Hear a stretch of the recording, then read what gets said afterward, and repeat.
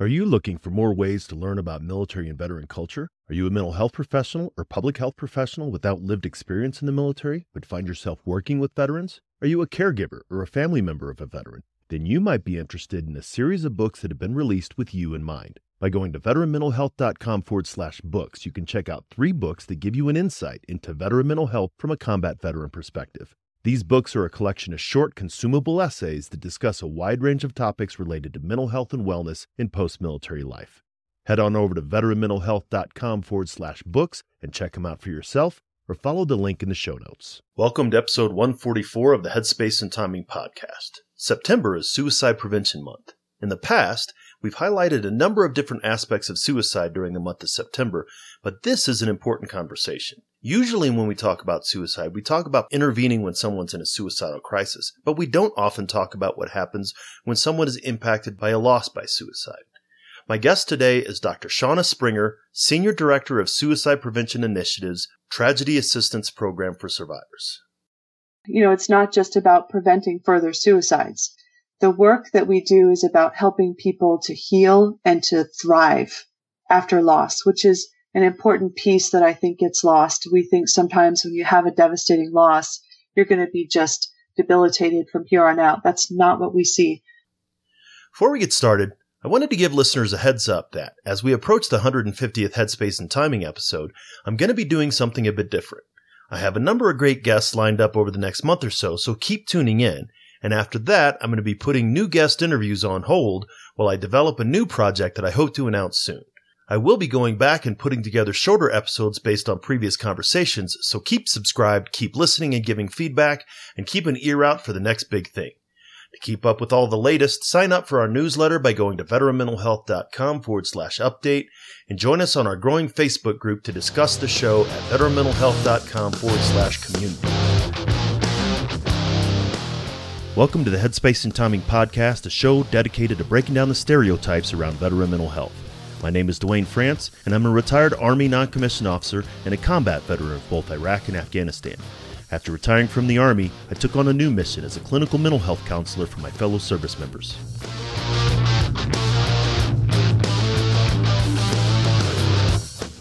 If you served in any branch of the military, then you're familiar with the M2 machine gun, the 50 cal. It's one of the most effective weapons in the military's arsenal. If the weapon's headspace and timing wasn't set correctly, however, it was just a useless chunk of metal. Veterans can be rendered inoperable if their headspace and timing's not set correctly either. That's my goal with this show, to change the way that we think and talk about veteran mental health and reduce the stigma against seeking support.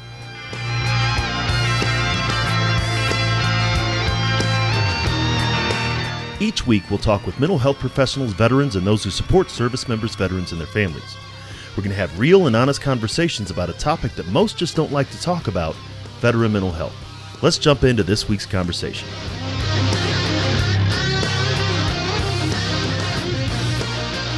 Hey everybody, welcome back to the Headspace and Timing podcast. Once again, and as always, really appreciate you taking your time to listen and learn more about veteran mental health and service member mental health and family member mental health and just sort of health and wellness across the entire military-affiliated population. We're looking at suicide prevention from a public health approach.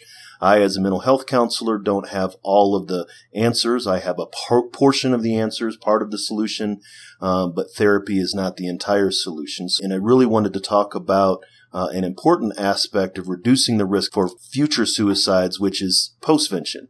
To be able to talk about postvention, I have a former guest and a friend back on the show.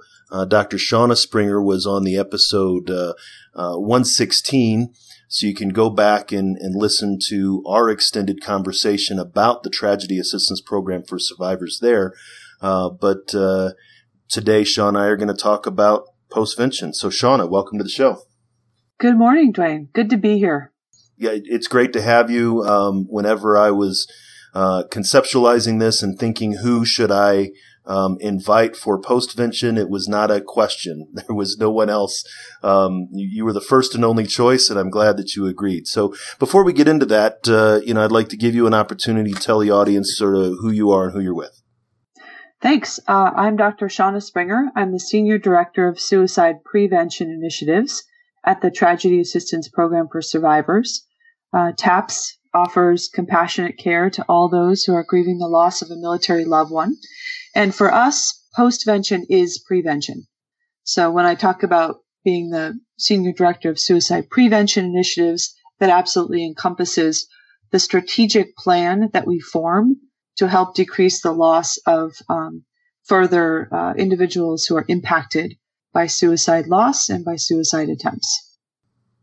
Now, and this is something that you and I had talked about frequently, and as a tragedy assistance program for survivors, it is a support group for those those individuals who have lost family members. And many people would think that it has to do with combat loss or something like that. Obviously, the situation that began TAPS was an aircraft or airplane accident. But a large number of the families that you support, the loss that they have endured is from a loss of suicide. Right. It is actually suicide loss is the single biggest reason for referrals for support at TAPS. We provide best practice peer support, and the suicide loss journey is especially complicated. And we get 3 or 4 referrals every single day because of a suicide loss. So we are really seeing the impact of this in a major way and have built over the last 10 years very specialized postvention support, as well as a best practice model for how we help people to get on a path to healing and find hope and meaning after this kind of devastating loss. And, and I think a lot of people understand what prevention means, just in general health, right? Preventive health. And of course, when it comes to suicide, a lot of people understand what intervention means as far as, keeping someone who is going to attempt or in crisis from doing so, conducting an intervention. But I get the sense that not a lot of people really understand what postvention is and sort of why it's important in this cycle of intervening and stopping suicide. That's certainly true. And the awareness of the differences between these concepts gets a bit blurred. So for example, we respond to a number of incidences on bases, on military bases. We have an MOU with different branches of service, as well as the VA. And so we get calls to consult when there's been a suicide loss. And what we've noticed is a pattern until we get involved of sometimes sending out suicide prevention trainers in response to a suicide loss. So let's take, for example, a base that's had a loss of a beloved member of the tribe and that active duty service unit, and suicide prevention training is sent in. The problem with that is that people on that base are often already feeling a lot of survivor guilt and feeling, things like, why did this happen? Why didn't I see it coming? What did I miss? And they're feeling a lot of this guilt already. And so sending in suicide prevention training, while it might seem intuitive, is actually not what they need and will tend to increase the feelings of survivor guilt when you bring in kind of the standard suicide prevention training that's all about recognize the signs, be vigilant, take action. In the wake of a suicide loss, this can actually inadvertently increase risk factors for those who have been impacted. And what is really needed is people who are postvention experts to come in and help them figure out how to decrease any self-directed guilt or blame, help them to understand the suicidal mind and how people progress to that point, and put in place some programming and some support that will help encourage people who are suffering in silence to come forward and get help if they're struggling. That makes a lot of sense. I hadn't considered that before, but as you and I have talked before, I am or was before my certification lapse, an applied suicide intervention skills trainer, so an assist instructor. And coming in and giving an assist workshop or a QPR workshop or one of these things, it's almost a way of coming in and saying, this is what you did wrong, right? Yeah, exactly. And people would say, well, if I would have known this would have been nice to know 6 months ago, and in a highly emotional state, Right. I could see that could be more damaging than helpful. It's how they hear it. I mean, all of our people on the suicide prevention and postvention team at TAPS are trained in ASSIST. We are big fans of QPR. We have a good collaboration with Dr. Paul Quinnett. And so we absolutely believe in recognizing the signs, but it's a matter of meeting the need and the timing of when you promote certain messages and increase learning in certain areas. And in the wake of a suicide loss, when everybody's kind of steeped in that sense of confusion and maybe self-blame and survivor guilt, that's not the time. There's a different need. And what you need is people who really understand how to stabilize the situation and identify the suicide-specific risk factors that are coming up for each individual that has been impacted. And that's a complicated thing, Dwayne. Like every postvention that we do is different. Every single one needs a bit of a different response. So that's where, TAPS comes in to really resource and support active duty military, the VA, and other groups that serve veterans. And I really appreciate that, the idea that there will be a time after a suicide loss that we can come in and provide prevention to stop the cycle from happening, but it's not immediately after. It could be coming in, because this is really in what those of us in the field understand, that this is a cycle that good postvention leads to good prevention and breaks the cycle. But maybe 6 months down the road, after a community has come to terms with what had happened, and now we can come in and say, how do we keep this from happening again and breaking the cycle? And so it's a matter of sequencing and, like you said, timing and bringing in at the appropriate time. Right. I mean, we find exactly that so many of our suicide loss survivors and survivors of other kinds of losses, whether it's, due to illnesses or combat, that they will become people who are active advocates for those who serve in the military and their families. And many of our suicide loss survivors in the third phase of our healing process, which is post-traumatic growth, and I'll talk about the model hopefully at some point today. I really want to share a bit about that, will find meaning from their pain in helping to prevent further losses. And so many of our longtime, TAPS family suicide loss survivors are trained in ASSIST and QPR and the crisis response plan that the Bryans are working on down at in Utah. So there are many things that we can do to resource them, but really it is a matter of what do they need right now? Because when people are impacted by this kind of traumatic loss, they're ultimately knocked down to the bottom of Maslow's hierarchy of needs. And what they need right then is stabilization, which is the first phase of our TAPS postvention model. And that's something, and as you're talking about it, I'm just reflecting, obviously, and I've spoken about it on the show before, but we all have reasons why we do what we do. But my first experience, let's say with mental health, or really intervention in mental health, was in intervening my own father's, he was a Vietnam veteran, in his suicide attempt. And I did that, and it was long before I became a mental health professional. And we were able to get him the help that he needed and get things taken care of. And so it was a successful intervention. And then for me, that week following, I couldn't eat, I couldn't sleep. I recognized now that I was having traumatic stress reaction based on my hearing, how close my father had come to death and all this other thing.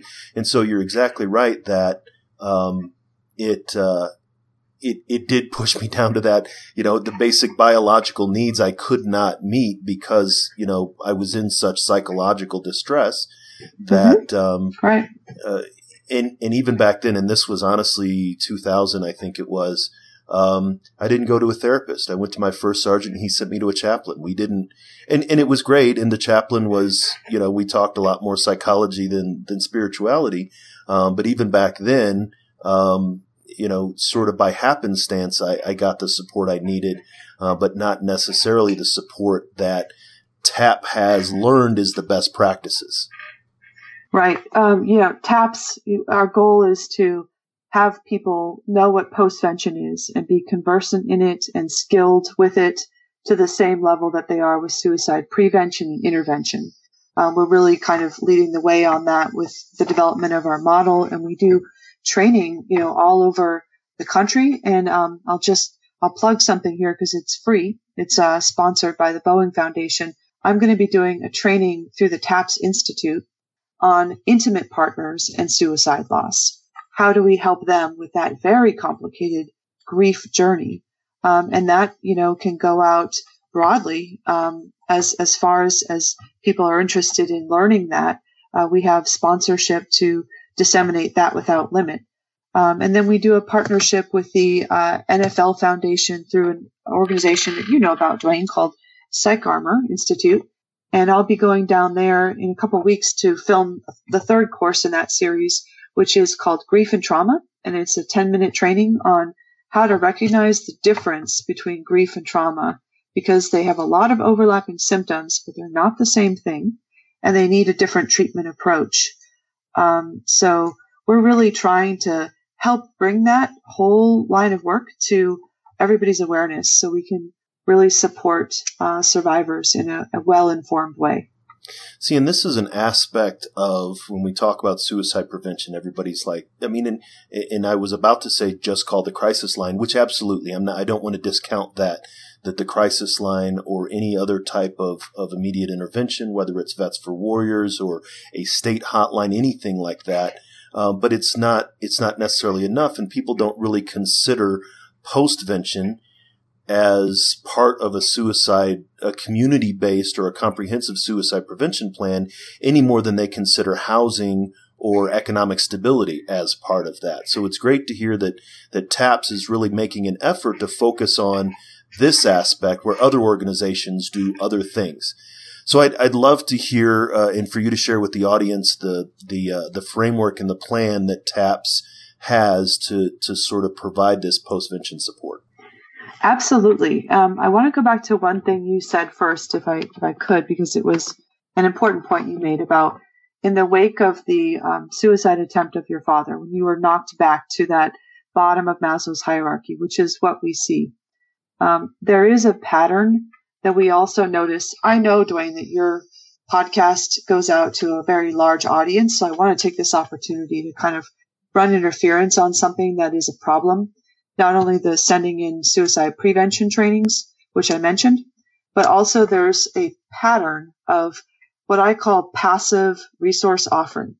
So when people have been impacted by a traumatic loss, like a suicide loss, there is a tendency that we've noticed for people to be told, we're here if you need us. Here are the resources. Here are the phone numbers. Here's the phone number for TAPS. Here's the phone number for this clinical support. Please reach out. Let us know what you need. Use it if you think you need it. Exactly. So it's kind of an opt-in kind of service. And people do that out of the best of intentions. Sometimes I've even heard organizations say, well, we want to respect their grief or give them space to decide what's going to be most helpful to them. But the thing is that people have their life burned to the ground in the wake of this kind of loss for a time. And they've never been down this road before. They don't know what they need. So one of the things that is really important is that we can't sort of passively offer them resources in an opt-in kind of way. Survivors really benefit from a proactive approach that doesn't wait for them to opt in. So really what we encourage, and this is why we have the MOU with all the different branches of the military, we want to get to them as quickly as possible because they don't even know what they're going to need. And TAPS has a phone number that's available 24/7, which is 1-800-959-TAPS, 1-800-959-8277. And we can be called 24 hours a day. They can be linked up with somebody who can say, okay, now, how are you going to talk to your kids about the fact that their mother or their father died by suicide in the morning? It could be 3 a.m, and they could, need us to give them some consultation on that. And TAPS has people that have been down this road before that can walk with people and give them informed support. To answer your question, so the TAPS postvention model has 3 phases. The first phase is stabilization. The second phase is grief work. And the third phase is post-traumatic growth.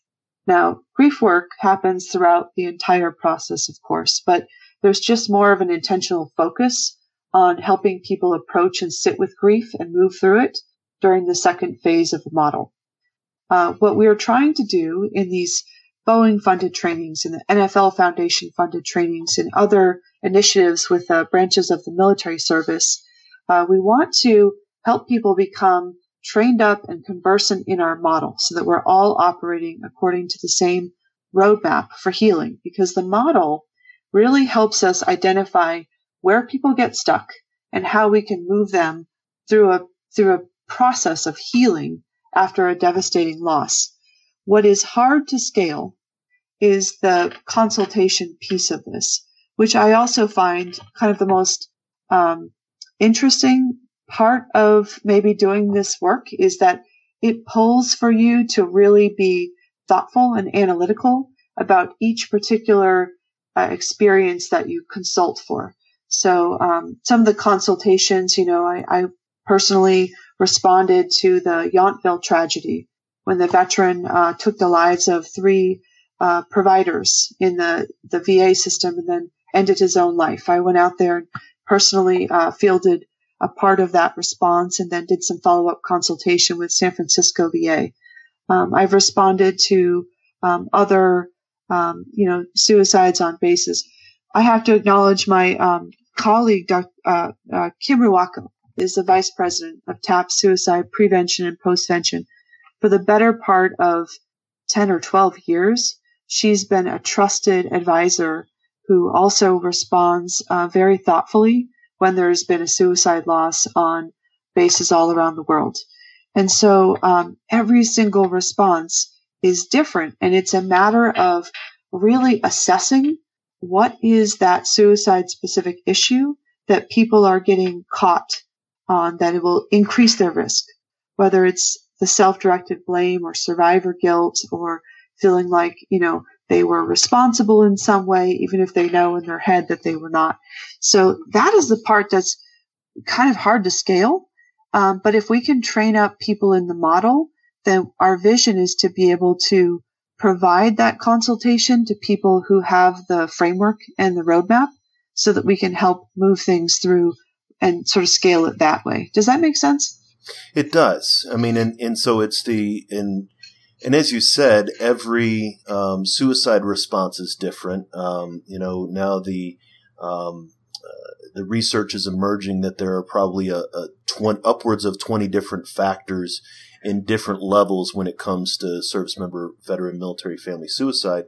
But providing a framework that's not a restrictive, right? You've got pieces that you can apply and not apply. It's not so regimented as when a suicide happens, we bring in the trainers and then we do this and we do that. But it also provides a set of guidelines to organizations that once they're trained or once they have this framework as part of their response, then they can apply it uniquely to the needs of their community or the situation. Yeah, exactly. We're hoping to train people generally in the model and then really train some specific teams that will become kind of experts that can be deployed to respond to these and to use us, as needed for consultation. But you're absolutely right that it requires a flexible approach, and it's inherently psychological in nature, this work, because you really have to think very critically and strategically. And, to go back to our previous conversation in episode 116, it really does come down to building the trust with people to get the story behind the story. So if you have somebody who is, feeling a lot of shame in response to the suicide loss of a loved one, the first story that you often get is, let's take the example of a spouse whose partner died by suicide. And she says, he lost his battle to post-traumatic stress. And kind of that's the first story that you hear. When you build the trust with people, and peers are very uniquely able to do this, as well as providers that have a lot of experience walking this journey with people and know the questions to ask and know the issues that come up, then you might get a different story. For example, maybe the real story behind the story is, and before he ended his life, we had a huge fight. And I told him that if he doesn't change his behavior or stop drinking, that I was going to leave him. And so then he ended his life, and I feel responsible. And so being able to get to that issue that is eating that person alive with guilt and feelings of responsibility, even though we know that no one person or one fight causes a suicide. It is always caused by multiple factors. It's a perfect storm of stress that converges to cause that risk. They may be really stuck there and may need some help kind of processing that and integrating that understanding of the suicidal mode and the perfect storm before they can be lower risk than they are when they come in. So it is very psychological work, which makes it challenging and critically important. Yeah, and it being psychological work doesn't necessarily mean that it has to be somebody with letters behind their name, right? It can be, peer support, or peers can be trained to a level to understand this. It's not just I watch a 10-minute YouTube video and then all of a sudden I'm a peer support specialist, but people can learn this. Just like if somebody's interested in learning how to change the spark plugs on their car, you can learn it because people have learned. And so when you say it's a psychological response, it doesn't necessarily mean it has to be someone with a master's degree or a PhD. They just have to be supported by someone who does. Well, absolutely. And, when I say psychological, I mean that in the purest sense of the word, which is that psychology is understanding and predicting human behavior. And actually, we find that often peers who have been down the road before with the right support and experience and training and backup are really uniquely effective at getting the story behind the story, because they can drop right in. And the fact that they've been through a similar journey helps kind of cancel out the shame. And so often they can get the real story very quickly. And so probably I would even say it's the power of the peer support that is what really makes TAPS peer mentors so effective. And then, as you say, there's different levels of peers. Peers in the field can mean a million different things to different people.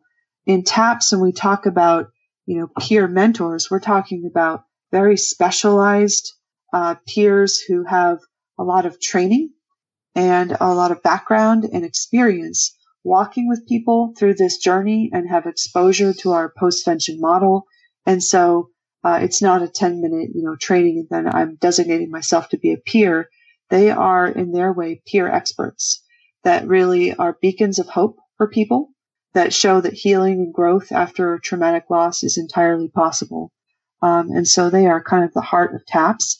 And I am somebody who, is probably relatively unusual in the sense that I'm not a suicide loss survivor, but I hope that over the past 2.5 years that I've been at TAPS, that I've earned trust with the TAPS family, that I can understand this just based on walking with many survivors and understanding the issues and the pain and where they get stuck and how we can move them toward healing. No, and I think that's a good juxtaposition between clinical experience and then like lived experience, right? I mean, the oncologist does not have to have had cancer to be able to be an expert on cancer, right? I mean, we don't expect that in the medical field. But at the same time, we also know that the best preacher is a former sinner kind of thing, in that when you're talking about peers with TAPS, you're talking about spouses or children or siblings or parents who have endured a loss by suicide. But you could also be talking about, and this is a lot of what I know the Bryans have done their research on, is attempt survivors who have survived their attempt and gotten to a place of that growth that you're talking about, and then turned around and have become, like you said, almost champions against suicide for their peers so that nobody else gets back to the place they were. Right. I mean, we talked about this in the last episode, on episode 116, but peers have almost a kind of instant credibility with the people they're trying to help. And some professionals can quickly build that credibility based on their experiences, but there is an extra process and an extra step sometimes to really earning that trust with people.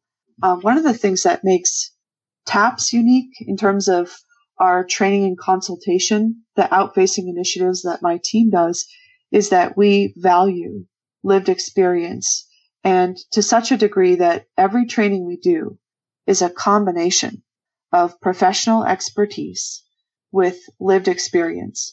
And so in our trainings, we are taking the stories and the experiences of the 12,000 survivors of suicide loss that we've served over the last 10 years, as well as we do psychological autopsies, which are deep dives into some of the multiple risk factors and contributors to suicide for those who have completed suicide.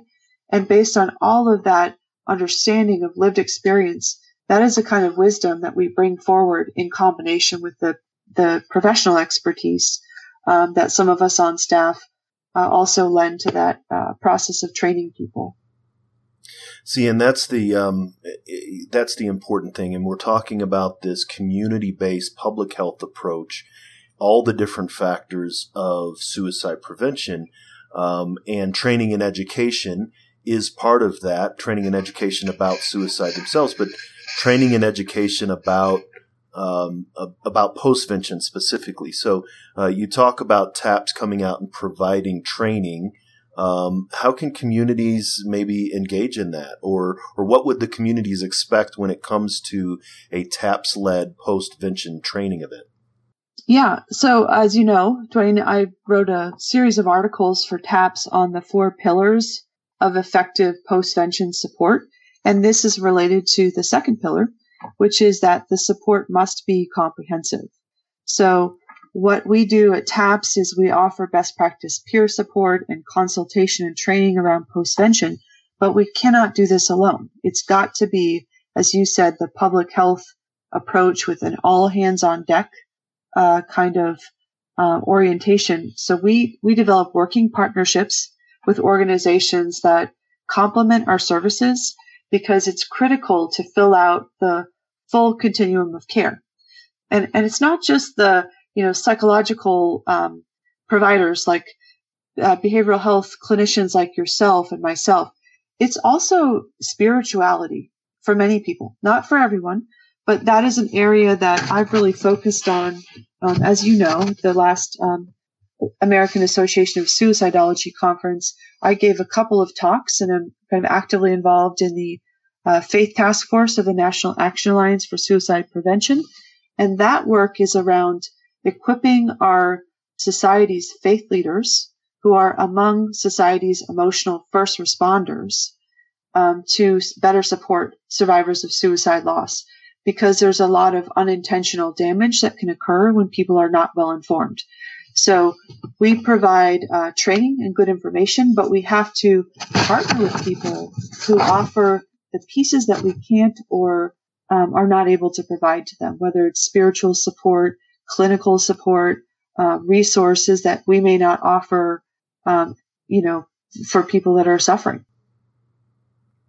And I can see, and you talked earlier about training a community in general. I mean, you didn't say that specific, but training a group in general, and then giving very specialized training to a smaller group. And one way that I can see this being in placed is, who is most likely to come in contact with someone who dies by suicide, law enforcement, perhaps. Or the fire department or first responders, right? So if there were a specialized group of individuals who are in the community that the first responders know about, that's another thing that the first responders can reach out to this postvention team and engage them in the individual's impacted by this loss by suicide. That would be an example of a comprehensive approach, which would take awareness by the law enforcement and the first responders, and also the presence of the in the military we called them tiger teams, right? You know, we're gonna send out this tiger team to deal with this particular issue. That's sort of what you're talking about. Sprint teams. Yeah, that is an orienting vision for us within the TAPS suicide prevention and postvention team.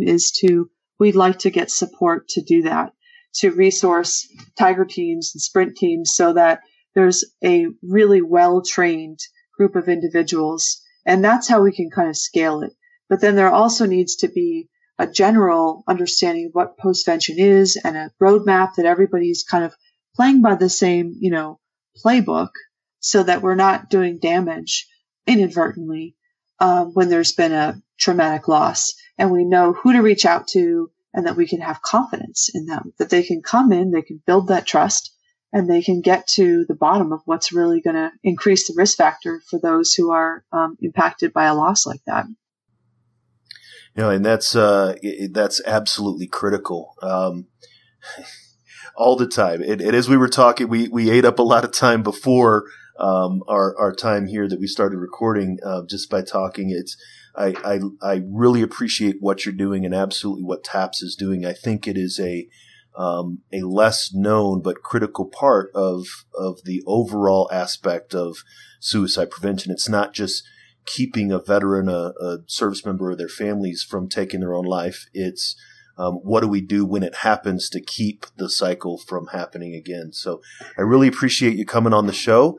If people were to want to learn more and get in contact with you and TAPS, how would they do that? I just add one more thing, because as you mentioned, it's not just about preventing further suicides. The work that we do is about helping people to heal and to thrive after loss, which is an important piece that I think gets lost. We think sometimes when you have a devastating loss, you're going to be just debilitated from here on out. That's not what we see.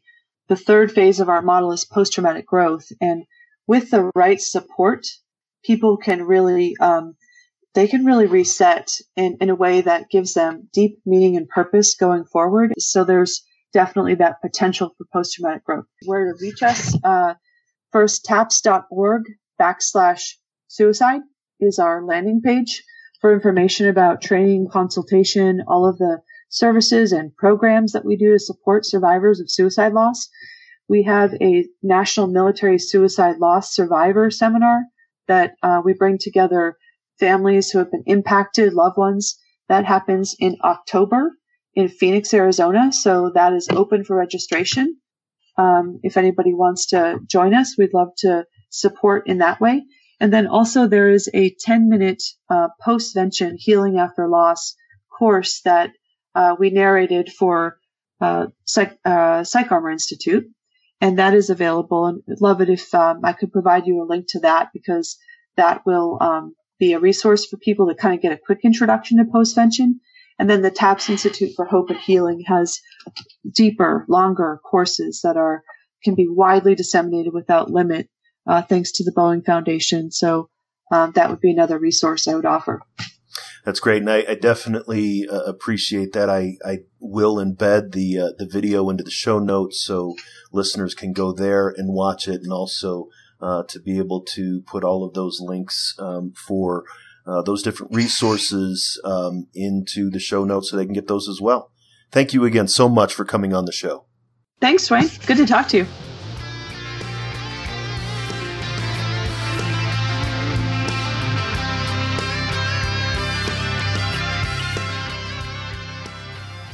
You're listening to Headspace and Timing, where we're trying to change the way that we think and talk about veteran mental health.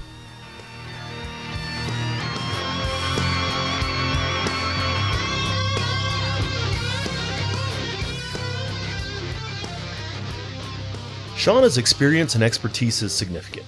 One of the things that strikes me every time is that the largest number of participants in the Tragedy Assistant Program for Survivors is by those who have experienced a loss by suicide. We know the statistics about suicide, and we know they're alarming.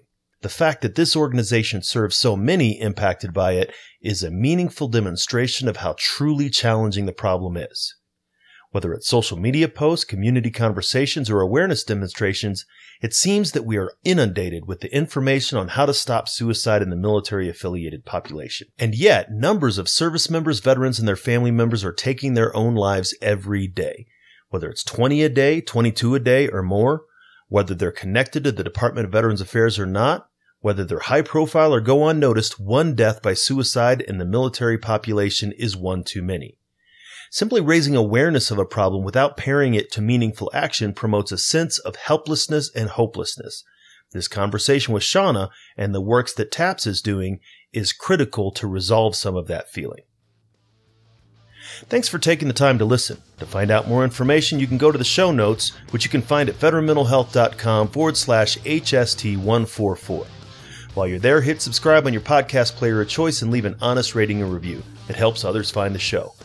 As I mentioned at the beginning, you can always sign up for our newsletter by going to veteranmentalhealth.com/update and join us in our growing Facebook group to discuss the show at veteranmentalhealth.com/community. I'd also like to let you know of a series of webinars that I'm providing for NAADAC, the National Association for Addiction Professionals. I'm presenting a series of 6 webinars on service member, veteran, and military family mental health. There'll be live webinars presented over the remainder of 2019, and after they're complete, they'll be available to watch on demand. To see more about the series, go to veteranmentalhealth.com/NAADAC. That's veteranmentalhealth.com/NAADAC to check out the webinars.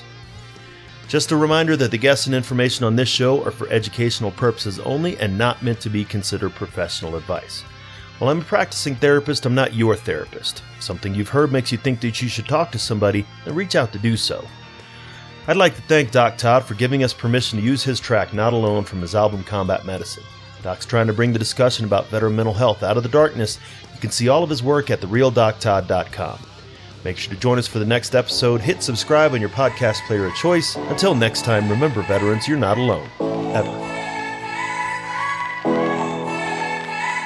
The struggle is real, found a feast and lost a soul. Eventually my drinking, it got out of control. There in darkness I roam, struggling to find home. See, suddenly death didn't feel so alone. 22 a day, destination unknown. It could have been avoided if you picked up the phone, but now you're gone, so I guess all we get is the tone. Nothing but bone weeds, overgrown, pushing up stones. I've triumphed over enemies, co-created enemies. Broke out facilities that tried to put an end to me. R.I.P. I'd rather grind in tranquility. Authentic tendency, embrace my ability. I try so hard to have faith. I bow my head and I pray. Lord, please lend me the strength to carry on and keep staying. How this life's so demanding, so much pain, I need plenty. I heard each time I wait, but with you I'm not alone. You're not alone. Ah, yeah. And every time that I fall, I'ma call on you, get myself back up again. Without my Georgia girls, yeah, I'd probably be dead. Cause I'd be taking every nail that the VA said. Gave every shred, every last thread of my identity. Conquer my fragility, eliminate the enemy. Deliver me, God, from temptation. Tell me that this life is just a matrix. Need a facelift, back to basics. Vision LASIX, I only feel alive when I hear the bass kick. Oh, I try so hard to have faith. I bow my head and I pray. Lord, please lend me the strength to carry on and keep staying. Stand up. How this life's so demanding, so much pain, I need plenty.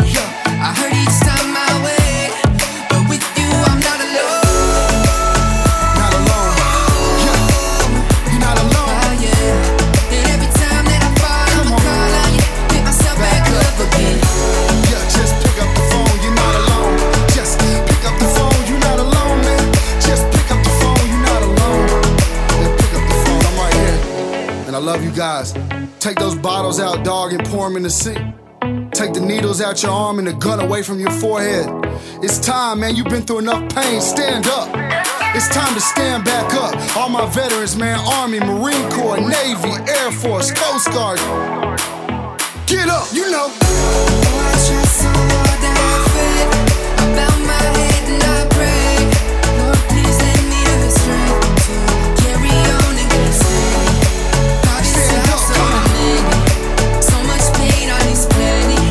I heard each time I wait, but with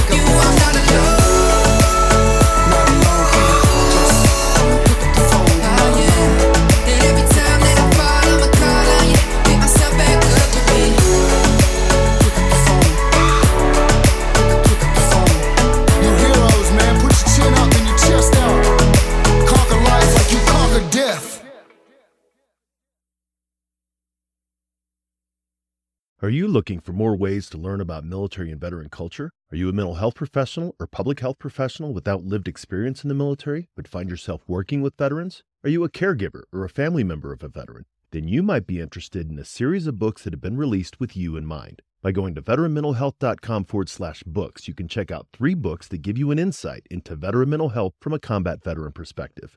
These books are a collection of short, consumable essays that discuss a wide range of topics related to mental health and wellness in post-military life.